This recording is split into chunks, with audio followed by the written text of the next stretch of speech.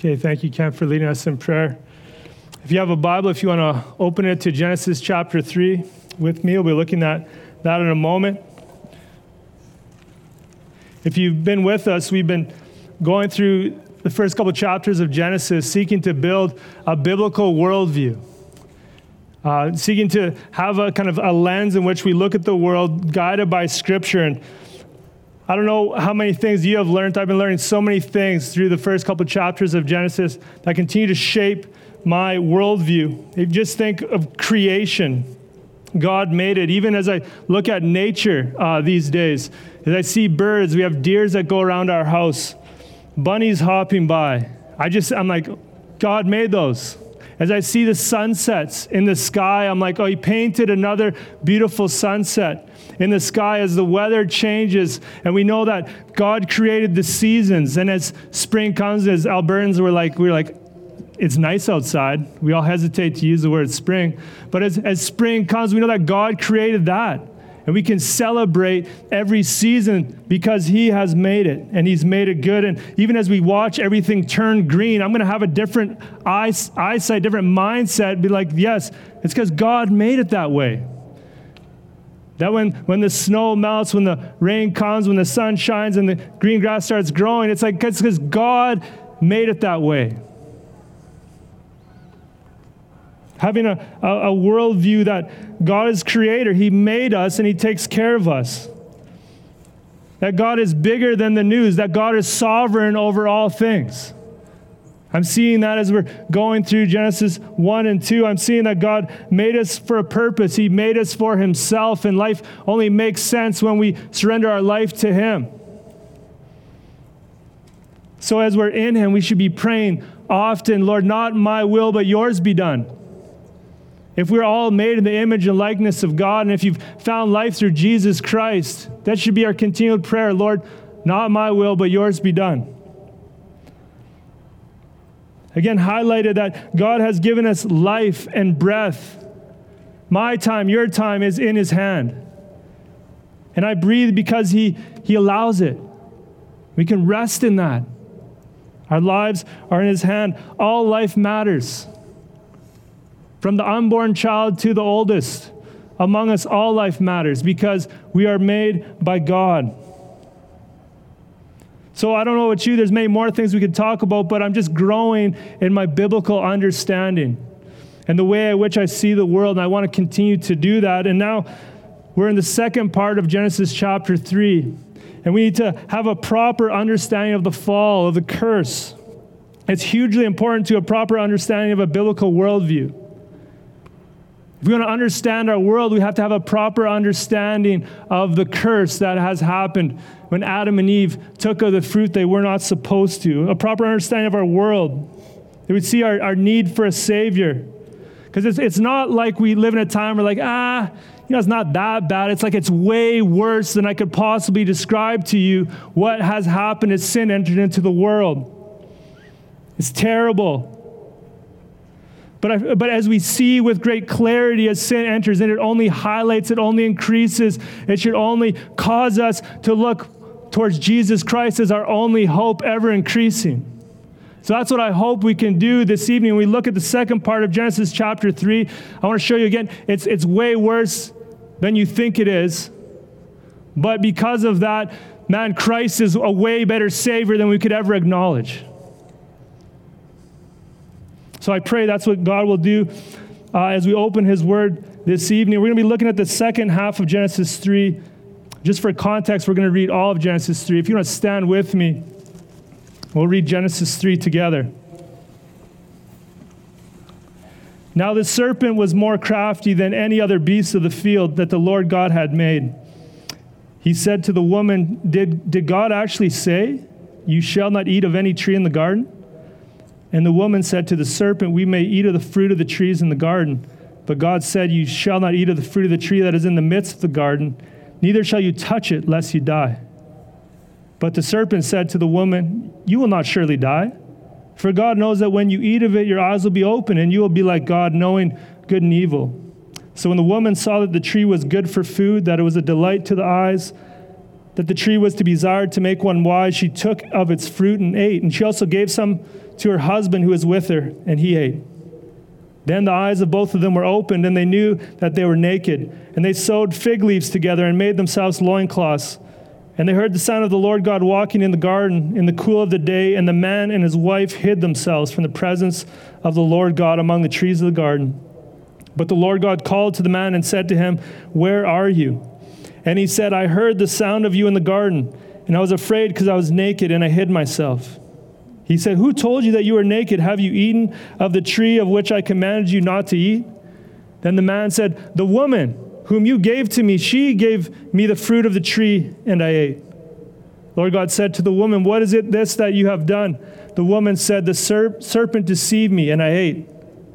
The Lord said to the serpent, "Because you have done this, cursed are you above all livestock and above all the beasts of the field. On your belly you shall go, and dust you shall eat all the days of your life. I will put enmity between you and the woman, between your offspring and her offspring. He shall bruise your head, and you shall bruise his heel." To the woman he said, "I will surely multiply your pain in childbearing. In pain you shall bring forth children. Your desire shall be contrary to your husband, but he shall rule over you." And to Adam he said, "Because you have listened to the voice of your wife and have eaten of the tree of which I commanded you, you shall not eat of it. Cursed is the ground because of you. In pain you shall eat of it all the days of your life. Thorns and thistles it shall bring forth for you, and you shall eat the plants of the field. By the sweat of your face you shall eat bread, till you return to the ground, for out of it you were taken, for you are dust, and to dust you shall return."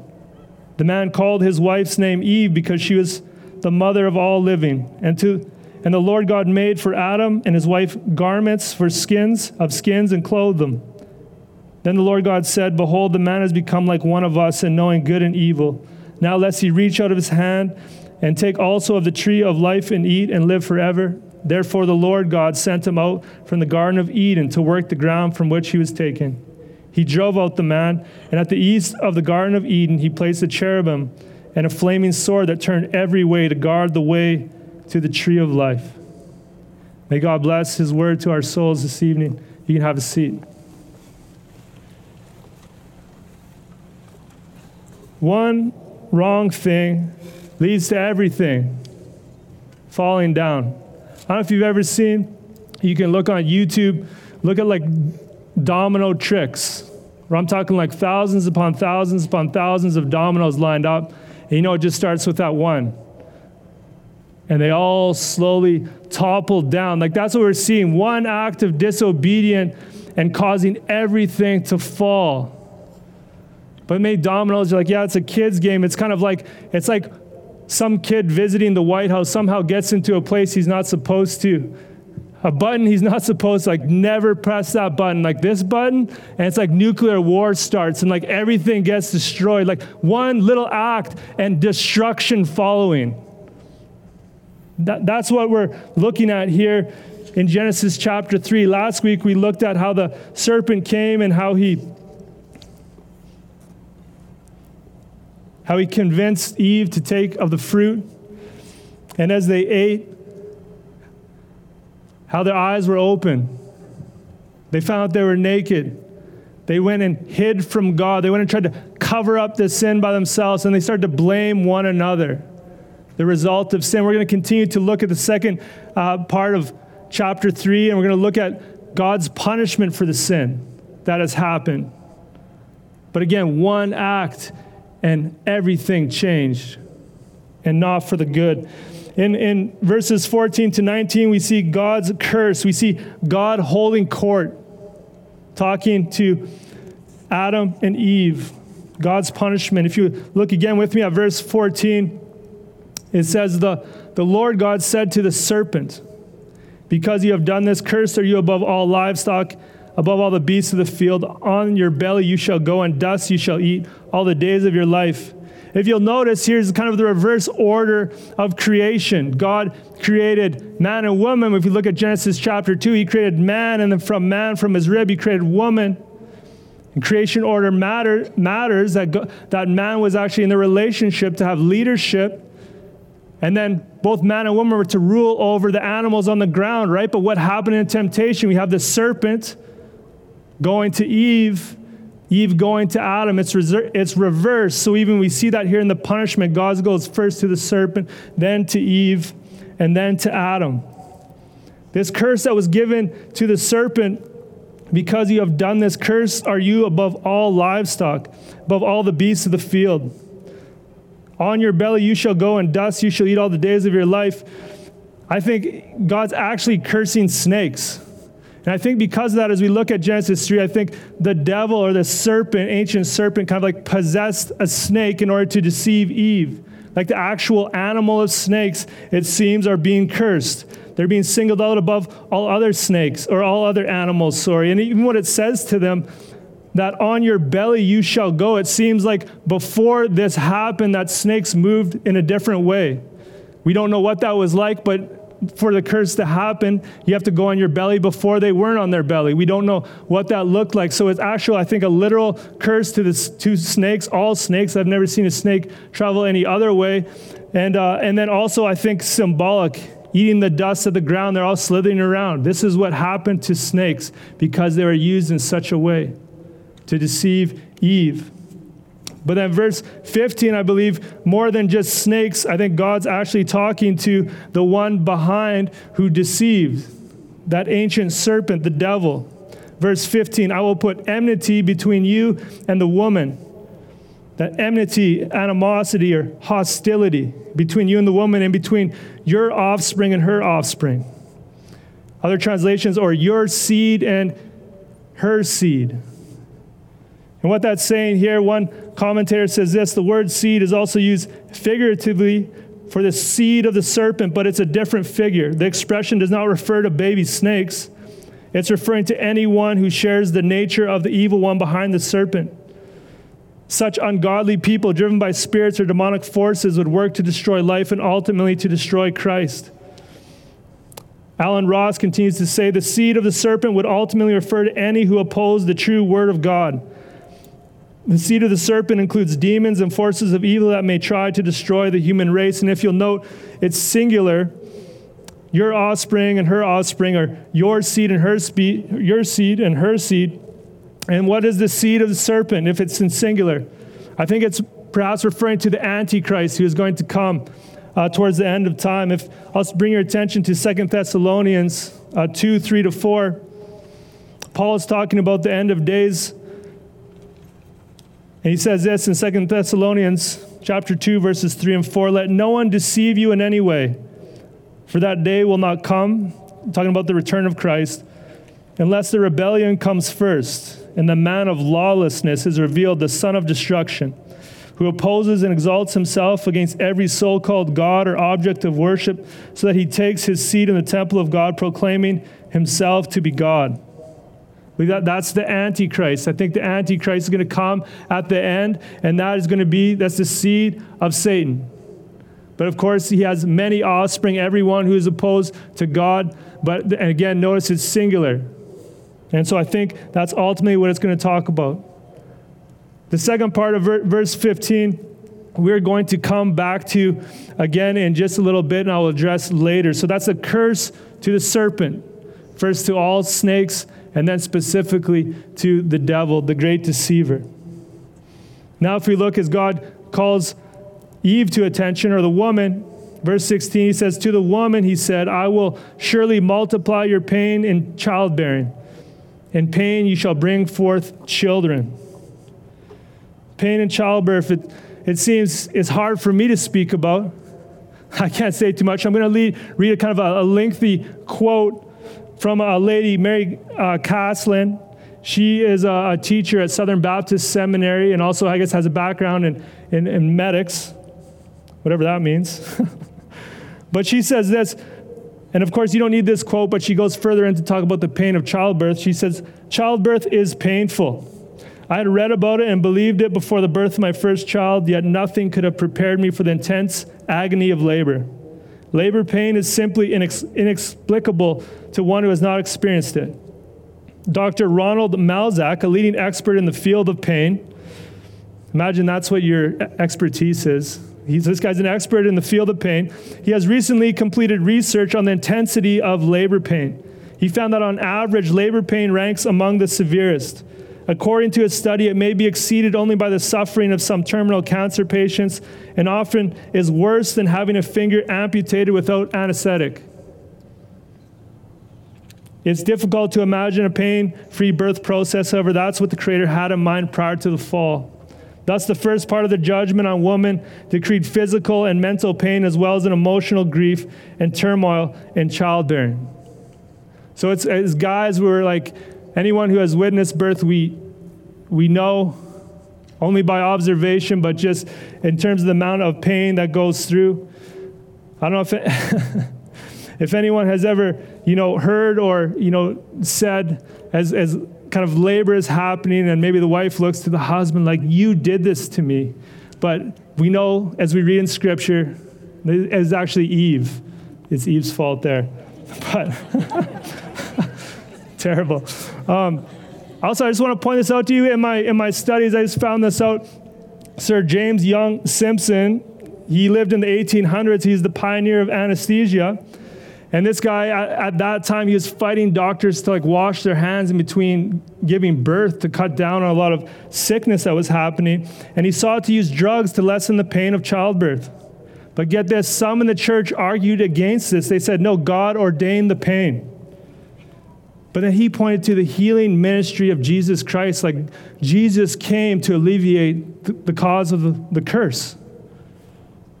Right? And he even pointed to the creation of woman. If you remember in Genesis chapter 2, God puts man to sleep.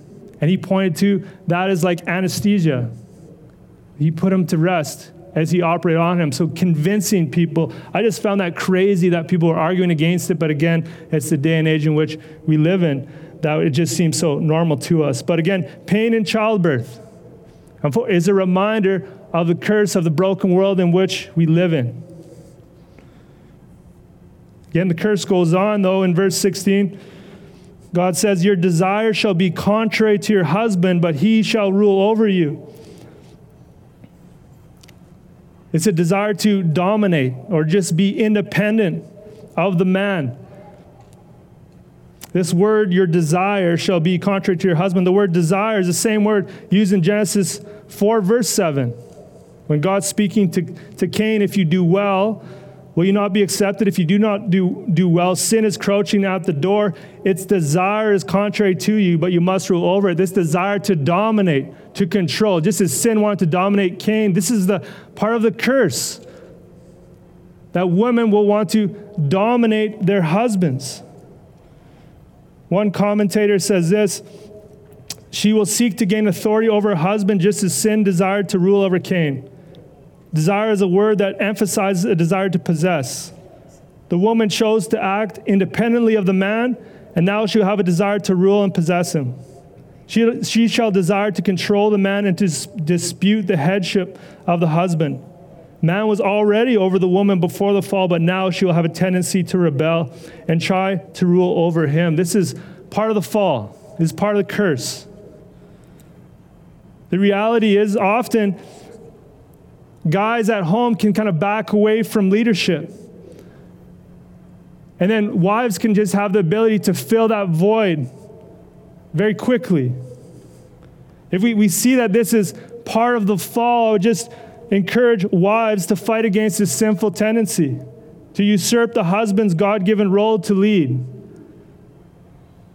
I know it's perhaps not easy, but maybe if that's happening in your home, you need to give him time, give him encouragement to take the role that God has put in front of him.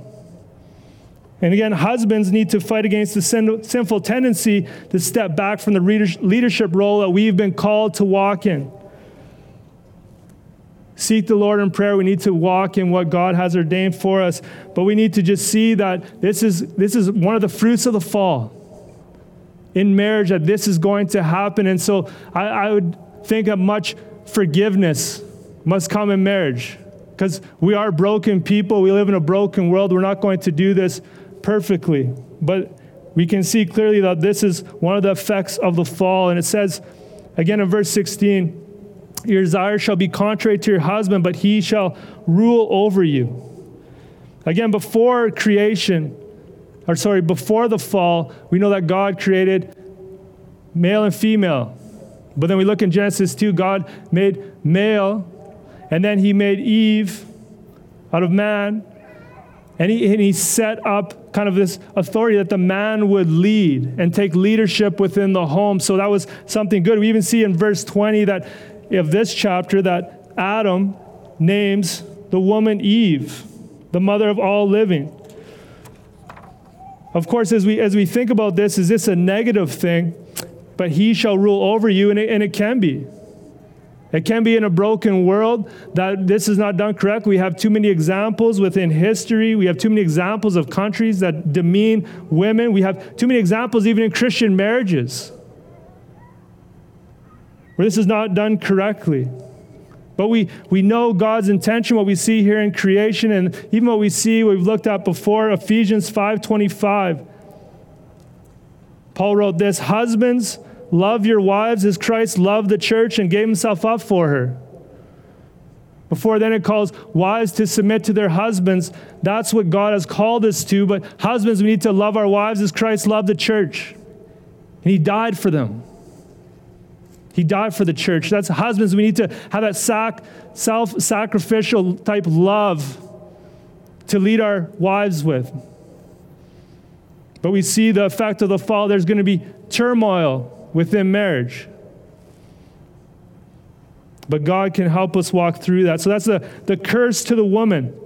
Now look with me at the curse to the man in verse 17. And to Adam he said, "Because you have listened to the voice of your wife and have eaten of the tree of which I commanded you, you shall not eat of it.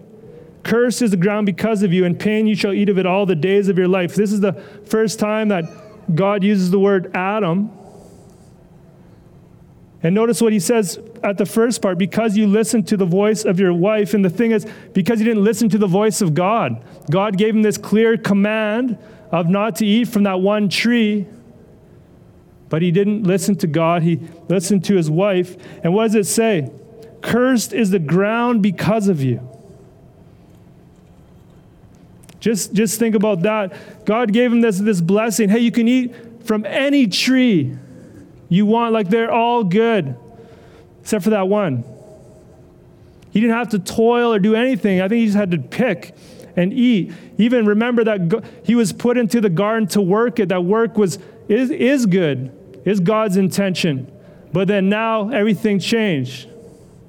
Now life was going to get a lot harder for them. So think about this, where it says, "Cursed is the ground because of you." Now just think broadly with me for a moment.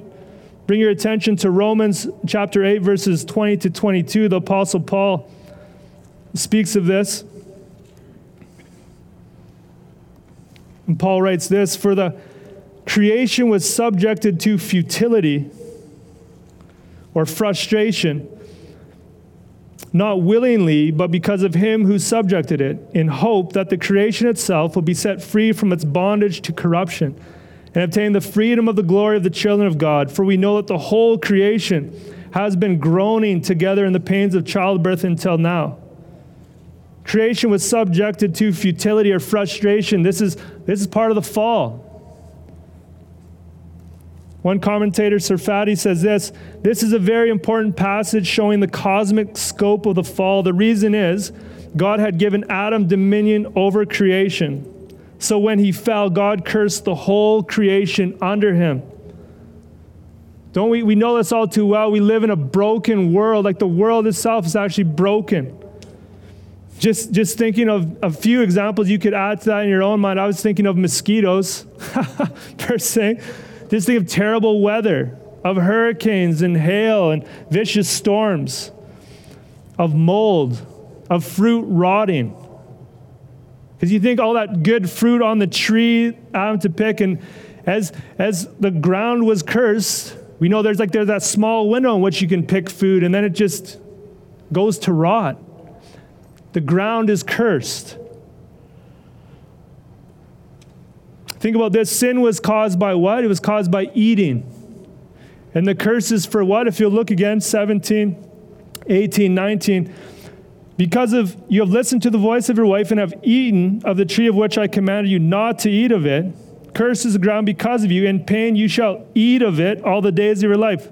thorns and thistles it shall bring forth for you, and you shall eat the plants of the field. By the sweat of your face you shall eat bread till you return to the ground. So now what was given to him as a gift, as a blessing, now he has to toil and work for and fight for. And as he works the ground, it's not going to be as productive as it was before. Because what does he have to deal with? He has to deal with thorns and thistles. His work now is going to consist of thorns and thistles. As I was preparing, I thought that would be a terrible name for a company.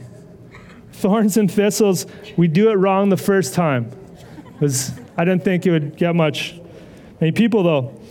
Sarfati said this: he would no longer be able to get enough nutrients from eating plants growing naturally, but would need to become a farmer growing crops, and this from the earth that would resist his efforts. Think about thorns and thistles, but maybe you're like, yeah, I can go to Costco. What are you talking about? Striving for food. But we need to remember, we actually live in the top 1% of the world, all of us living in Canada. And the way that we live is actually an exception to the reality of the rest of the world. The majority of people are like, yes, we must strive through thorns and thistles in order to eat. They're like, yeah, we totally get it. I think we're getting a little bit more and more. But the thing is, like work, it's not always going to work out. Because the ground is cursed, and now our work is going to have thorns and thistles. We just think about this for farmers as they grow a crop each year and it gets hailed on. What can you do? You're dealing with thorns and thistles, but think about any other type of work. If you're working, your tool breaks or you run out of material. I don't know if this is in the category, but maybe the people you work with, maybe there's that certain coworker. But maybe it's just because we're broken. Maybe that doesn't have to deal with thorns and thistles. But I don't know, even working with technology, and technology fails you. I don't know if you've ever had a paper you've written and then all of a sudden the computer shuts down. Sometimes that can be our fault, but our work that we have to do, whatever that is, it's going to be a toil because we're dealing with thorns and thistles. Our work now will be hard. It's still good. God created work. Work is from him, but there's a strain on it this side of heaven. So as we would think about that part of the curse, one is when things work out. You're doing your work and things work out, be more thankful. Like I think we get in our minds like, oh yeah, everything should work out. It doesn't happen that way. When it does, we should be more thankful to God. And then those times where like things are not working according to plan, we need to remember, thorns and thistles. This is part of the curse. Instead of getting angry and upset. So I think those are two things. One, be thankful when things do work out. When they don't, remember this is part of the curse, the world in which we live in. Going on, the curse to Adam, continuing on in verse 19, God says this: for you are dust, and to dust you shall return. He's talking about death. Death is part of the curse. We looked at before, Romans 5:12 says, sin came into the world through one man, and death through sin, and so death spread to all men because all sinned. So again, just pointing this out, there was no death before the fall.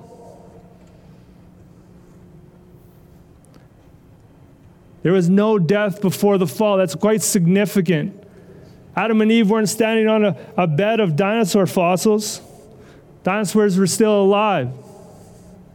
Some perished in the flood, some perished after, but I just want to point that out. If we're wrestling through theologically, there was no death before the fall. That's quite important. Death is a result of sin. No one's dodging it. No one's escaping it. Everyone will meet this fate. In 1900, the average lifespan was 50. Now I looked, the average for a male is 80. For females, 84. I was thinking, why is that? I think it's because males, anytime they're like, hey, watch this. There's a 4-year gap in age difference because watch this. But if you think, what are those numbers? 50, 80, 84. You don't keep going. There's a cap. We all die. We've seen in the past number of years, people are deathly afraid of death. But none of us can escape it. We all have our time to meet our Maker. From dust we are made, and from dust we will return. That should help us remember the brevity of life, the quickness of it. Feel the pace of life quickening. We never know when you're going to go. I don't know about you, but just, man, the days are just flying by. I can't believe we're in March 19th. I had to double check. But seriously, as we read, from dust you are made, and from dust you shall return, death is a part of life, and we need to face that. We need to ask yourselves, what are you living for? Because this life is but a moment. And we know there's more of the brokenness that comes in, that we live in a broken world in which we have pain and suffering and sickness and disease and brokenness in our mind, in our body, in our emotions. This is the world that we live in. Because of that, we need to have much grace for each other. And friends, because that is a fact, we can use that to share the gospel. Because we all understand the brokenness. It's easy to look outside and see it. It's easy to look inside ourselves and see it. And that's an easy way in which to kind of bring up the gospel. Like, man, it's not the way it should be. It isn't the way it should be. Why is that? What was before? What changed? And we can use brokenness, trials, pain, and suffering to point people to the Lord. Way to witness. Before the fall, again, God blessed. Everything good, very good. But after the fall, sin brought God's curse. And again, I just want to highlight the devil is a liar, right? He promised, hey, did God really say God's holding something back from you? He's holding back goodness from you? No, look at death, pain, sickness. The devil is a liar. There's a punishment for sin. If you look with me at verses 22 to 24, I want us to see again the separation from God that's caused by this. Then the Lord God said, behold, the man has become like one of us in knowing good and evil.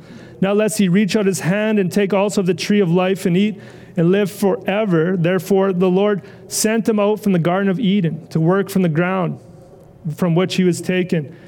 So God said, hey, because he took from the knowledge of good and evil, the knowledge that only God was meant to have, and again, only a weight that he can hold. Because again, how have we done with the knowledge of good and evil? We have not done well. It wasn't for us. But then there's God's mercy in sending Adam and Eve out of the garden, not allowing them to eat from the tree of life. That in their brokenness, that they would gain eternal life in that state. So it's actually God's mercy in sending them out of the garden. Therefore, the Lord God sent them out from the Garden of Eden. Paradise lost.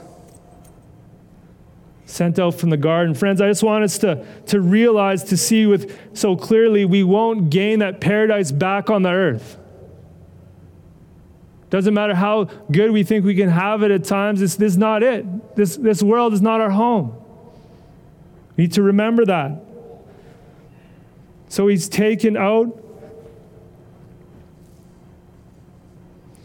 Look at verse 24. He drove out the man, and at the east of the Garden of Eden, he placed a cherubim and a flaming sword that turned every way to guard the way to the tree of life. The tree of life is gone.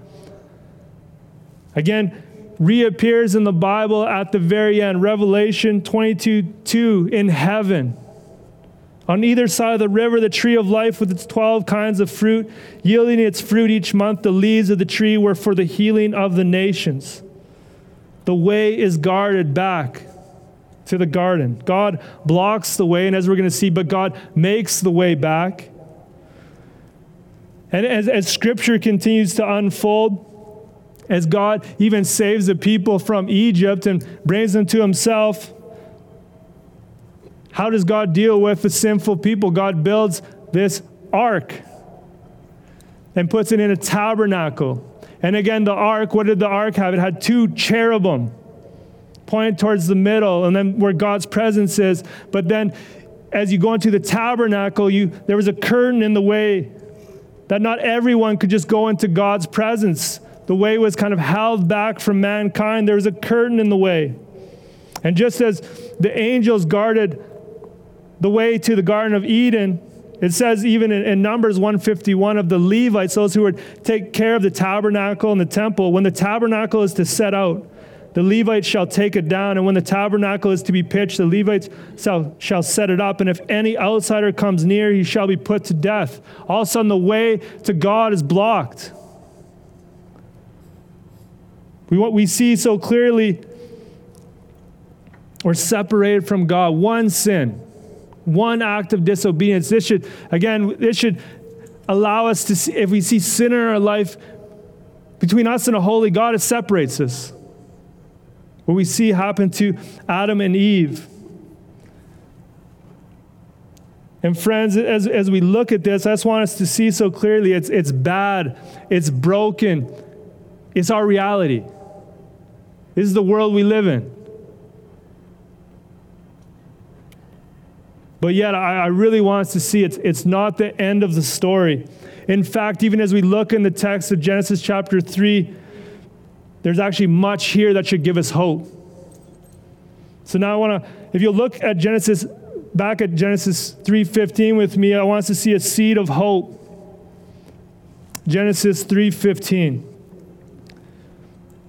I will put enmity between you and the woman, and between your offspring and her offspring, or your seed and her seed. He shall bruise your head, and you shall bruise his heel. That last section, it's called the first gospel, the proto-evangelium. And I'm going to show you why. Where church historians looking back to like, wow, right there, God's already promising someone to come. Again, I showed you that the offspring can also be translated seed.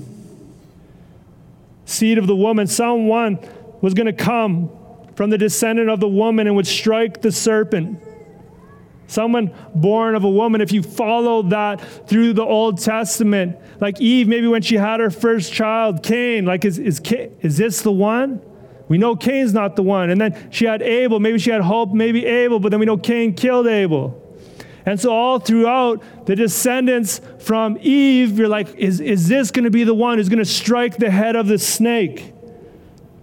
Maybe as you're reading scripture, you're like, maybe is it Isaac? Abraham's son? He has him at 100 years. Like maybe it's Isaac. It's not Isaac. You're reading scripture. You're like, maybe as you're reading through Genesis, you get to then like Joseph. Like, I think it's Joseph. Look how God used him to save so many. That's not Joseph, but we see in scripture more clearly revealed that, hey, someone's going to come from Judah. It's going to be the Messiah. Like, okay. And then David, maybe it's David. The giant kid. No, it's not David. But then we read there's someone's going to come from David. He's going to be the Messiah. And we keep kind of getting this clearer picture, asking who is going to be the one who's going to come, who's going to crush the head of the snake.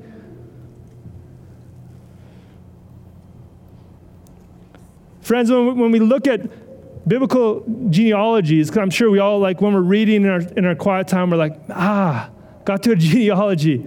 I'm going to read it in detail, but what I want you to notice is that, what is it? The father had a son. The son had a son. It's men that go by the father, right, in genealogies, but we see here this promise, it's one born of the woman. Where do we start to see this kind of played out? I'm just going to bring your attention to Isaiah chapter 7, verse 14, a verse we usually read during Christmas time, this prophecy from Isaiah, right, where he says this, "Behold, the virgin shall conceive and bear a son, and shall call his name Emmanuel." Behold, the virgin, the woman. It's not a virgin, it's the virgin. Shall bear a son, and call his name Emmanuel. Someone, one born of the woman, her seed. He will crush the head of the snake. The Apostle Paul picks up this language in Galatians. I just want to bring your attention to that. Galatians chapter 4, verse 4. Paul says this, but when the fullness of time had come, God sent forth his Son, born of woman, born under the law. And Paul says this in Galatians 3:16, now the promises were made to Abraham and to his offspring. It does not say, and to offsprings, referring to many. Remember, what's another word for offspring? Seed. But referring to one. And to your offspring, who is Christ. Friends, you could actually spend a good time if you just studied through who is going to be the seed from one generation to the next. That God had a plan right from the very beginning. Who he would bring redemption to. We see the initial fulfillment of this, the one who's going to come and crush the head of the snake. The initial fulfillment is the cross. Just want to bring your attention to Hebrews chapter 4, verses 14 to 15. It says this, since therefore the children share in flesh and blood, he himself likewise partake of the same things. Jesus, the one born of the woman, partook of flesh and blood, that through death he might destroy the one who has the power of death, that is the devil, and deliver all those who through fear of death were subject to lifelong slavery. 1 John 3:8 says this, the reason the Son of God appeared was to destroy the work of the devil. I love that verse in Scripture. And how did he do it? Because he hung on the cross. Isaiah 53:5. I love Isaiah, written like 700 years before Jesus came. Isaiah prophesied this about Jesus, what he would do. But he was pierced for our transgressions. He was crushed for our iniquities. Upon him was the chastisement that brought us peace. And with his wounds we are healed. Friends, if you're spending some time tomorrow, you have some extra time, I would encourage you, read all of Isaiah 53 and just meditate upon it, what Jesus Christ has done for us on the cross. I don't know if anyone's familiar with that movie, The Passion. My favorite scene from there is Jesus, he's praying in Gethsemane. This isn't in Scripture, it's added to. He's praying in Gethsemane. You know that prayer where he's like, Father, not my will, but yours be done. If there's some other way that this cup can pass. What's he praying about? He's praying, Lord, the cup of God's wrath that he knows is going to be poured out upon himself on the cross for the punishment of our sins. But in the movie, The Passion, he's praying, and there's a snake slithering around, kind of tempting him to not take the cup on the cross. It's coming to him, and he prays, and he's strengthened, and he gets up, and he crushes the head of the snake. I love it. I love that part of the movie, but it's not in Scripture. But the thing is, I just say this about the Passion of the Christ. Remember, Mel Gibson, who made it, he's Catholic.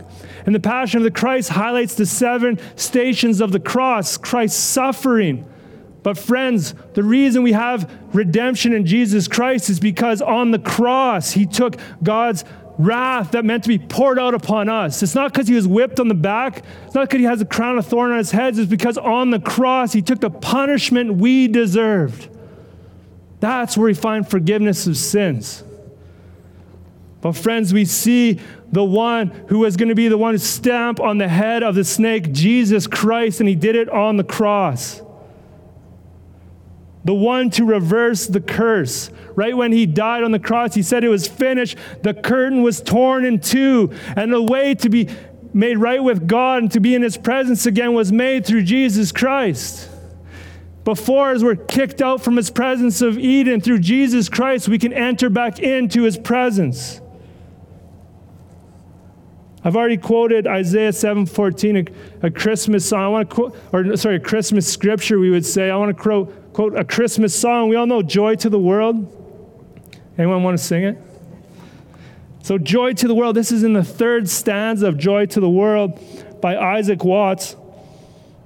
It says this, no more let sins and sorrows grow, nor thorns infest the ground. He comes to make his blessings flow, far as the curse is found. Right? That Jesus Christ came to reverse the curse. He is the one from the seed of the woman to stomp on the head of the snake. Friends, has he begun this work in you, reversing the curse? Again, sin separated us from God. Christ restores us to a right relationship with God. When we work, we're going to be coming up against thorns and thistles, but we read in 1 Corinthians 10:31, whether you eat or drink, whatever you do it all to the glory of God. So even though you're working with thorns and thistles, if you're in Jesus Christ, you're like, this is to the Lord. All my work can be a blessing to God, even though if I stumble through it at times. Because God created work and it's good. We see the curse in marriage. The wife's desire to rule over the husband. Man's tendency maybe to back away or to rule with fierceness and not with love. And we know there's this great friction within marriage. But if you're in Jesus Christ, by God's grace, we can reverse that. We can have a loving marriage. Husbands can love their wives as Christ loved the church and gave himself up for them. Think about this, the time that we live in, yet we live in this broken world, yet in every area of our lives, Jesus Christ can reign supreme. Led by his Spirit, we can live a different way, even as we walk on broken ground. This tension of he's working in me. As for me and my house, we will serve the Lord. It may be chaos outside, but man, we're going to walk in the ways that are pleasing to God. This is the tension, the time that we live in. Of course, we read in Scripture the final fulfillment, the one to crush the head of the snake is in the future. Revelation 20 verse 10, it says, the devil who had deceived them was thrown into the lake of fire and sulfur, where the beast and the false prophet were, and they'll be tormented day and night forever and ever. That will be the end of that ancient serpent. I just want to bring your attention one more time there to Genesis 3, verse 21. And the Lord God made for Adam and his wife garments of skins and clothed them.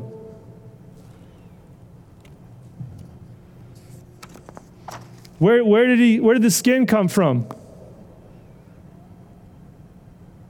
I think God used an animal, killed animals that were there present, and covered Adam and Eve with skin. They came with their fig leaves, like, no, that's not working.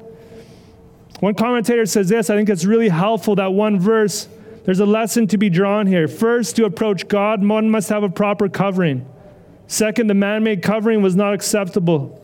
Third, God himself must provide the covering. Fourth, the proper covering required the shedding of blood. Fifth, God's grace provided for them. For the covering was given before the actual expulsion of Eden. Do you see God's mercy there? Kicking them out before they ate from the tree of life, covering them with garments. Hebrews 9:22 says this, without the shedding of blood, there is no forgiveness of sins. And we see this in the Bible, even the next chapter, Cain and Abel. Why did Cain and Abel know to bring a sacrifice to the Lord? Maybe it was what they had witnessed, what God had done for their parents. I don't know, but we know throughout the rest of Scripture, says God even grabs the people for himself out of Egypt, this sinful people. How does this sinful people exist before a holy God? And he shows them animal sacrifice. And animals are killed for their sin, to cover over their sin. I was just reading in my devotions the other day in Numbers 28 and 29. It just goes over, every day in the temple, morning and evening. A lamb was sacrificed. Every Sabbath, morning and evening, a lamb was sacrificed. At the beginning of every month, every morning, every evening, a lamb was sacrificed. And then you could go to all the festivals, and there's these sheep, there's bulls, there's goats, they're being killed to cover over sin. If you're reading through the Old Testament, you're like, man, I see the people got kicked out of Eden, and I see God's kind of making a way to exist with him through animal sacrifice, but I'm still waiting, where is the one who's going to be born from a woman, who's going to crush the head of a snake? And you have that knowledge, and all of a sudden you're reading in the New Testament, and you read in John chapter 1, verse 29, John the Baptist says to Jesus, behold the Lamb of God who will take away the sins of the world. There's this foreshadowing in Genesis 3:21 that he covered over them with the skins. And we know, as we read in Scripture, the covering for our sins is Jesus Christ. Again, we see the effects of the fall. It's terrible. It's worse than I can possibly explain to you, but you know it all too well. But do you see the seed of hope in Genesis 3? Speaking of Jesus Christ, the one who would take the curse upon himself on the cross, step on the head of the snake. Are you walking in him? Are you living for him? Friends, if you can say yes, have hope in him. Even though we live in this broken and sinful world, if you're following Jesus Christ, you're living with the one who had victory over the curse, even as we have these broken and sinful bodies. But if you're in him, you have the Holy Spirit, and you can live differently. You can live for him. You can live a life that is holy and set apart. And what that should do for us is give us hope in our hearts and joy overflowing. Not from circumstances, but because of who we are in him, what we have in him. Because it is done. In Christ, the curse is being reversed. If you want to bow with me, I'd like to close this word in prayer. Oh Lord, I pray, Lord, you would seal this word in our hearts. And Lord, all that is from you. I pray we'd remember, we'd take to heart, Lord, anything that's from me, I pray would fall to the ground. Oh Lord, may we have an increasing hope and increasing desire to know you, to walk in your ways. I praise you that right at the beginning of the fall, Lord, you already had a plan. You had a plan since the beginning of creation, before creation. Thank you, Lord, for your mercy in our lives. I pray in Jesus' name, amen.